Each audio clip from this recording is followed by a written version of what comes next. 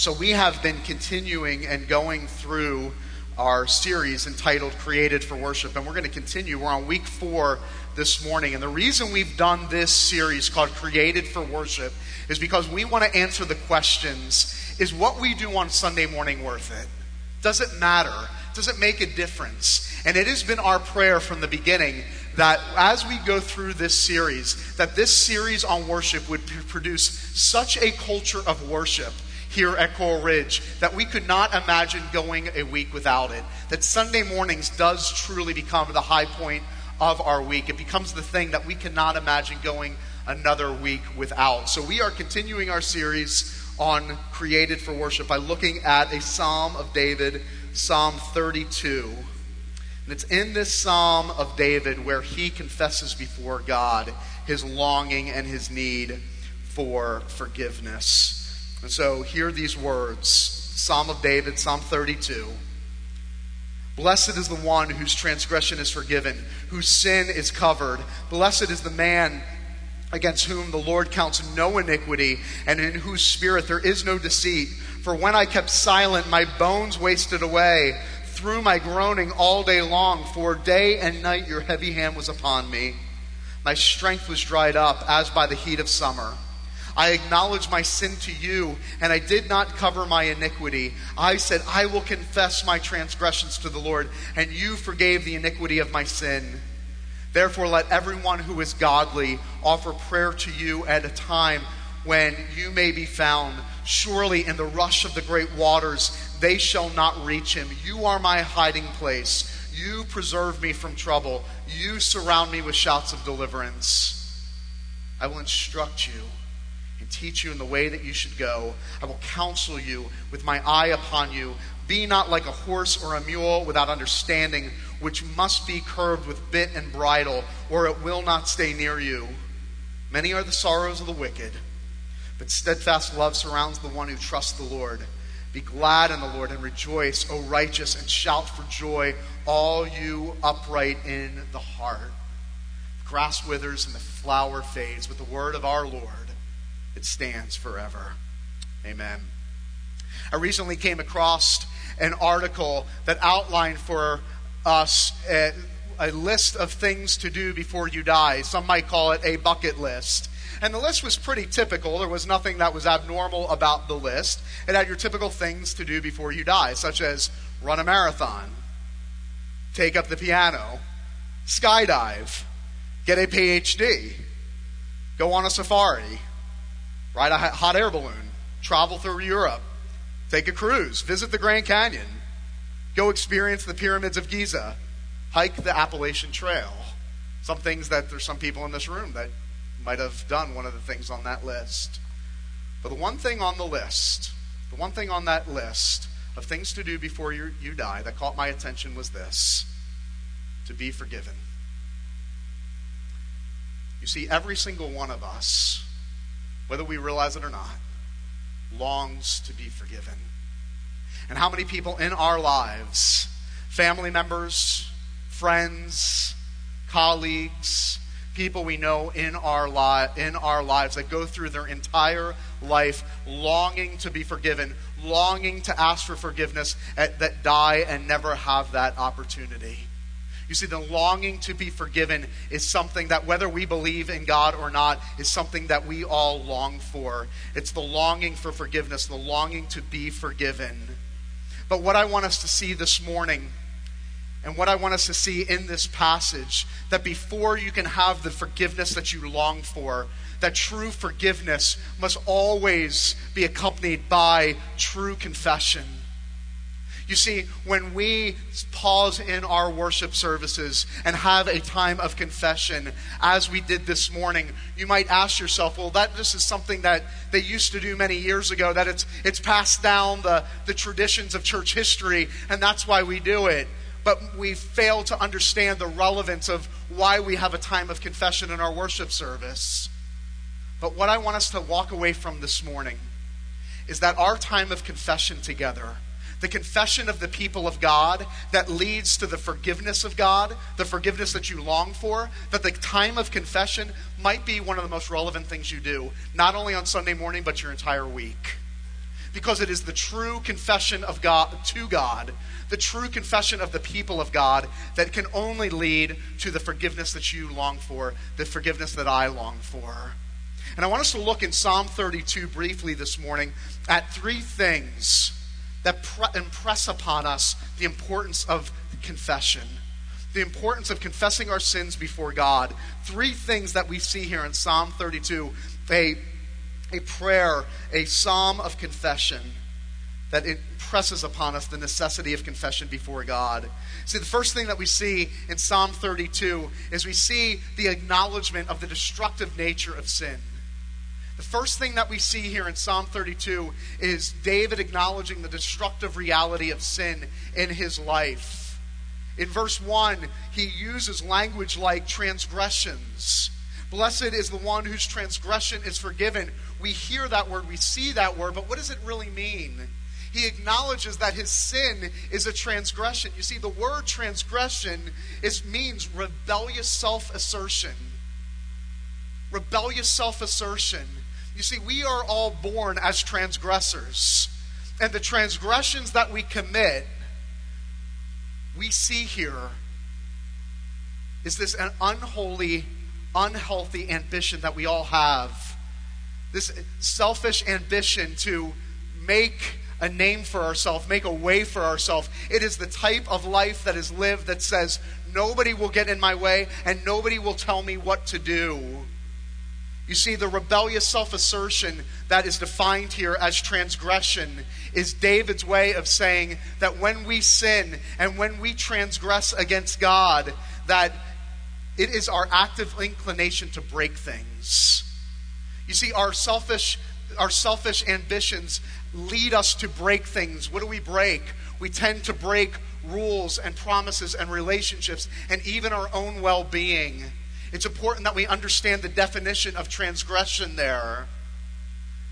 David is saying that everywhere I go and everything I touch, that I have the propensity to break things, to wreak havoc and cause havoc in my life and in the lives of others. Rebellious self-assertion, that nobody tells me what to do and nothing gets in my way. You see, it was David confessing before God that he could have an honest, open acknowledgement of the destructive nature of sin on his life and on the lives of others. That we have the capacity and the propensity to break things and to wreak havoc everywhere we go and with everything that we touch. And this is the reason we need to hide. And this is the reason we need to run for cover. You see, what also happens here in chapter 32, Psalm 32, in verses 3 and 4, it says what happens when we understand the gravity of our sin, when we acknowledge the destructive reality of our sin. It says, when I kept silent in verse 3, basically meaning when I failed to confess my sin, when I failed to make confession to God, what happened? My bones wasted away.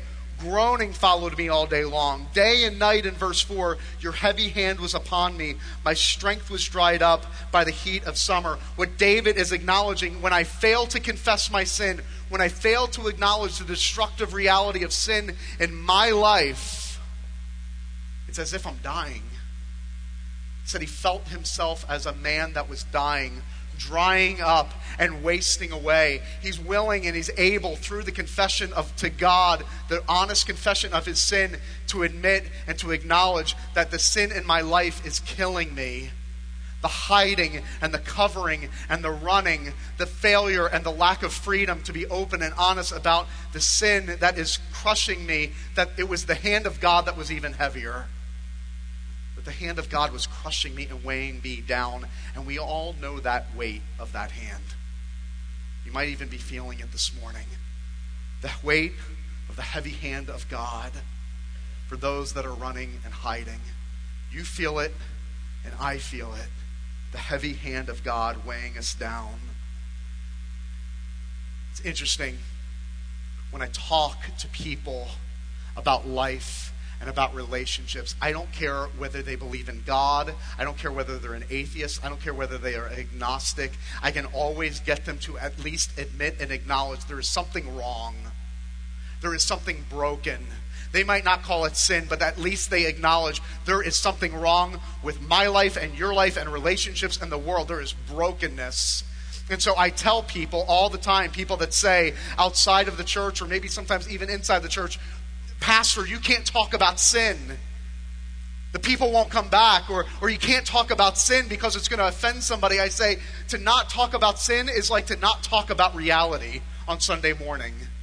To talk about sin is acknowledging that we live in a real world with real people, with real problems, with real brokenness. To not talk about sin in our lives on Sunday morning in worship, in our lives in community with others, is not to acknowledge the ultimate reality that we all are faced with in life. It's through the confession of God that David acknowledges the destructive reality of sin that you are faced with, that I'm faced with, that every relationship is faced with, that our entire world is faced with. But not only do we see an acknowledgement of the destruction of sin, we also see a realignment of standards. What do I mean by that? Look at verse 5. David cries out in verse 5 and he says, I acknowledge my sin before the court of public opinion. No. He said, I acknowledge my sin to you. Later on in verse 5, I said, I will confess my transgressions to the Lord. In Psalm 51 that we read earlier, what does David say? Against you and you alone did I sin. You see, when the people of God confess before God, when we have an honest confession about the sin in our lives, it is a realignment of standards that we are reminded that the one who we have ultimately offended, the one that we have ultimately brought offense to, is not just the person sitting to our left or to our right, that we have ultimately offended God. We have ultimately offended the holiness of God. You see, his standard of holiness and morality went from here to here. It went through the roof. And then you realize, no, it's against you, God, and you alone have I sinned, and that I will acknowledge my sin before you, not the court of public opinion. You see, Jiminy Cricket was wrong. Jiminy Cricket was wrong when he said, let your conscience be your guide. No, your conscience can never be your guide, because your conscience will always lead you astray. No, my guide has to be the holiness of God. It must be God himself that shows us our sin and shows us his holiness and shows us that he is God and we are not. And what do we see happen here as a result? When our standards are realigned and we realize, understand the holiness of God, what's the result? The end of verse 5, and you forgave the iniquity of my sin. If anybody has a translation, just a side note, that has anything other than forgave the iniquity of my sin, I want you to circle it, cross it out, and put iniquity. Some translations might have guilt in there, and that's not correct. And this is why many people have translated this verse incorrectly, thinking iniquity of my sin seems redundant. No, it's redundant for a reason. It could be translated, and he forgave the sin of my sin. He forgave the iniquity of my sin, or he forgave the sinfulness of my sin. You see, when David understood the standard of holiness and perfection, David began to see, I am much worse off than I ever realized. What David said, I need forgiveness, not just for my sin. I need forgiveness and salvation from my sinfulness. I don't only need to be forgiven for what you see out here. I need to be forgiven by what only God alone can see. I need to be forgiven for my capacity to sin, the thoughts and my motives and my intentions, my ability and capacity to sin, even that needs to be forgiven. When I understand the holiness of God in my life and I realize the sin of my own life and my own heart, I need God to forgive the sinfulness of my sin, the iniquity of my sin. My capacity and my ability to sin needs to be forgiven. The third thing that we see through confession, the confession of the people of God to God, not only allows us to acknowledge the destructive nature of sin, not only allows us to realign our standards, but it also reminds us that there is only one path to forgiveness. There is only one true path to forgiveness, the forgiveness that we all long for. Go back to verse 1. It says, "Blessed is the one whose transgression is forgiven." What happens? Why? Whose sin is covered. You see, it is the covering. It is the covering of our shame, the covering of our guilt, the covering of our sin, so that there's no more shaming, no more hiding, no more lying, no more running. See, the forgiveness that you long for, it can only be met in the covering of God. But the question is, how are we covered? What did Jesus do? Jesus was crucified. What was the crucifixion of the Son of God? It was an uncovering. The Gospels tell us that they divided his garments among them, meaning they stripped the Son of God naked and nailed him to a cross. And it was on the cross that nailed our Savior to that cross, that he was fully exposed, that he was uncovered. It was an uncovering to what? To all of the elements of the sun and the rain. It was an uncovering and an exposure to the public humiliation and ridicule. And it was an uncovering and exposure to God himself, where it caused Jesus to cry out, my God, why have you forsaken me?" You see, the good news for those that are in Christ is that Christ was ultimately uncovered so that you could forever be covered. So that there would be no more hiding and shaming and lying and running. He was stripped naked and uncovered and exposed. He became defenseless so that you once and for all could have the ultimate defender. What happens in verse 7 of Psalm 32? It's then and only then, David looking forward to the future Messiah that will cover him through his uncovering. And verse 7 says, "Now you are my hiding place." You see, the reality is this: you are a people that will forever hide. We have been hiding since the Garden of Eden in Genesis chapter 3. Hiding and running, hiding and running. And the question is, where are you hiding this morning? Will you continue to be hiding and running, trying to cover yourself in exhaustion and fear? Will you begin to manipulate the situation and the circumstances and the people around you? Or will you finally give up and rest and say, God, you alone can cover me. Only you can hide me as I was meant to be hidden in God, covered by God, because Jesus was uncovered for me. Fuller Seminary, from 1991 to 2007, surveyed 750 Muslims who converted to Christianity. 1991, 2007, 750 Muslim converts from 50 ethnic groups from 30 different countries.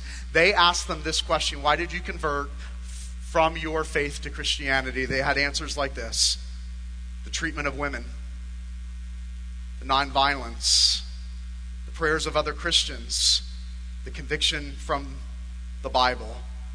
But by far, out of the 750 converts that were surveyed, by far, this was the number one reason they converted to Christianity, because they said, your God guarantees me what my God could never guarantee, and that is the forgiveness of sins. Only our God, through Jesus, can offer us and guarantee us the forgiveness that you and I long for. While we were yet sinners, Christ died for us. You see, people sit in my office all the time, and they say one of two things: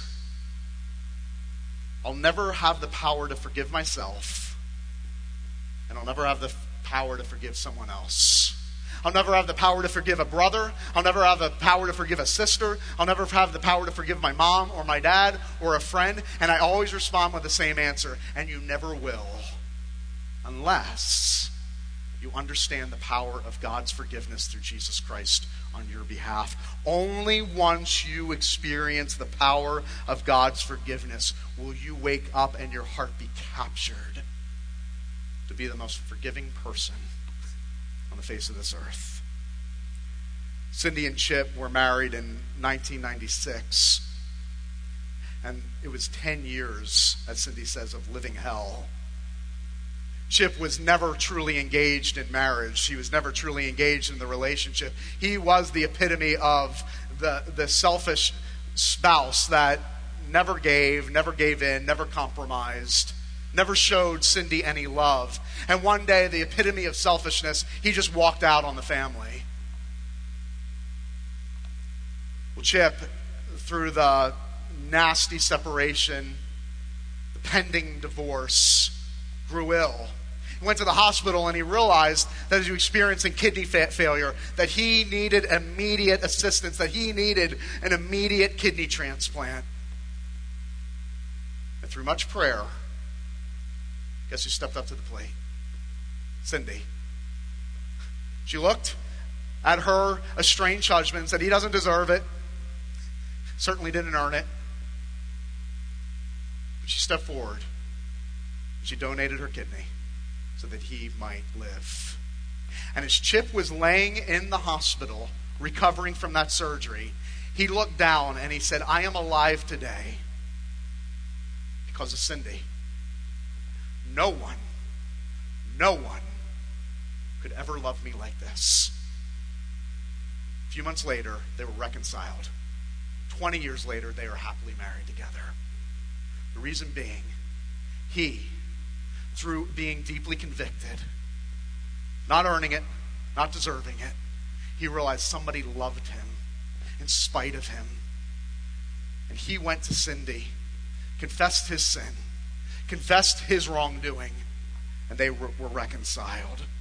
And I am here this morning to say that you can only experience the greatness of his forgiveness only once you have experienced the greatness of confessing your sin before God. The greatness that you confess, the greatness of your need to be rescued, the greatness of your need to be saved. You see, that is the power of the cross. And I asked you this morning, do you know him? Do you know this man named Jesus, who submitted himself to death on the cross, that submitted himself to being fully exposed and uncovered so that you could forever be covered? Are you tired this morning? Tired of running and hiding? Hiding my sin, manipulating my life, manipulating my circumstances. Also, maybe nobody will really know the real me. Well, here is the incredible news. God knows you. He knows everything about you. And for those that are in Christ, the God that knows you, the God that knows everything about you, loves you. Only through his life, only through his death, only through his resurrection can you experience the forgiveness of God, the forgiveness that you long for, to be fully covered by God forever. So that we can say that this promise is our promise, that as far as the east is from the west, so far has he removed his transgressions from us. But that can only come from those that are willing to do this: confess with their mouth that Jesus is Lord, and believe in their heart this morning, that God raised him from the dead. The promise for you and the promise for me is that you will be saved. You see, there's some here this morning that go, confess. I've never confessed anything to anyone. But the most important confession that can happen in your life is not with the person to your left or to your right. Yes, there might be moms you have wronged, and a dad you have wronged, a brother or sister that you have wronged. There might be friends that you have wronged that you need to confess to. But the most important confession that you can make today is the confession you make before God. That God, I am a sinner. God, I have messed up. My life is broken, and I am tired this day of running and hiding. I am absolutely exhausted, and I need to know from you that through the death and the resurrection of your Son, that I can be forgiven. You see, the good news for those that confess Jesus as Lord and Savior is that you can walk out of this place with the assurance of pardon, that your sins are forgiven forever. You see, in a world that is desperate, a world that is desperate for authenticity, a world that is desperate for a genuine message and a genuine relationship with God and with others. Is there anything more authentic and more genuine than the reality and the good news that God sees me and knows everything about me, and through Jesus loves me? That hope and that promise is for you this morning. Our longing for forgiveness is met with a bold invitation today to confess.